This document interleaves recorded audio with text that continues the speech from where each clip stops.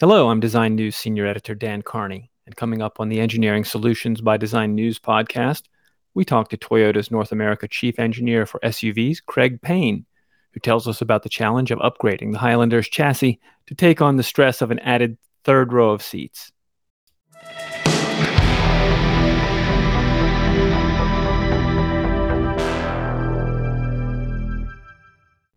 Welcome to the Engineering Solutions by Design News podcast, and thank you for listening. Today's guest is Craig Payne, Toyota's North American Chief Engineer for SUVs.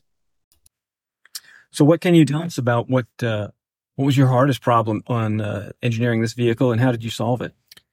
Well, Dan, one of the things we look at for any vehicle this size, one of the struggles is always making sure from a dynamic feel that it doesn't feel like a huge boat that you're driving.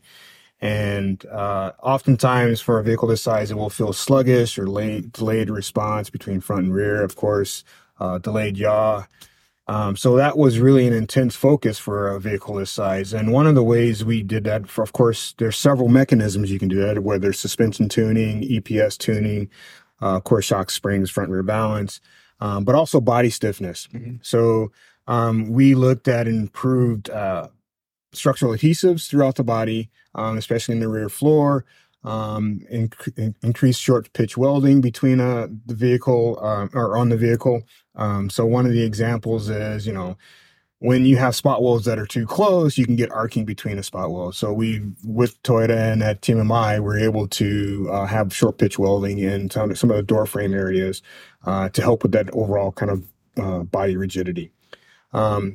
And then after we were able to improve the body rigidity, including those structural adhesives, we then focused on the actual tuning response. So for the Grand Highlander, of course, it's McPherson strut in the front.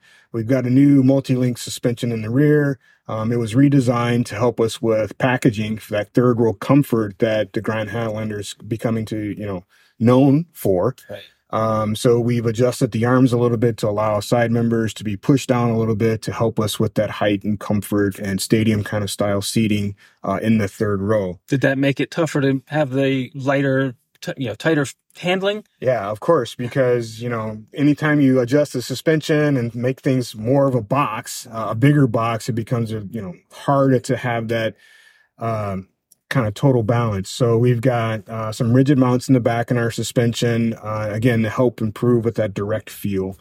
Same on the front. We've so eliminated the bushings from those mounts. In some areas, we've eliminated bushings. Of course, that changes the harshness of the ride. Yeah. But again, with a total balance of even 20-inch wheels in some scenarios makes it harder from a dynamic standpoint. Right. So with all of those kind of I don't want to say adverse, but, kind of those harsher elements in the vehicle to make sure you still have that characteristic, nice ride comfort that you expect from a vehicle, from your family vehicle, right? Yes. You don't want the person in the third row to be sitting there getting this kind of high frequency undulation in their stomach, et cetera. You want them to have a comfortable ride. Yes. So all of those elements, the new multi-link rear suspension, the tried and true front McPherson strut suspension, helped us with this kind of better or overall linear feel, direct response. The electric power EPS, the electric power steering columns, helps us with, to adjust our steering maps based on speed. So all of those things stacked together gives us the characteristics we have of the Grand Highlander. Fantastic. Well, thanks so much for talking to us today. Yeah, thank you. And thank you for listening to the Engineering Solutions by Design News podcast, where we explore the solutions engineers have devised for their very toughest challenges.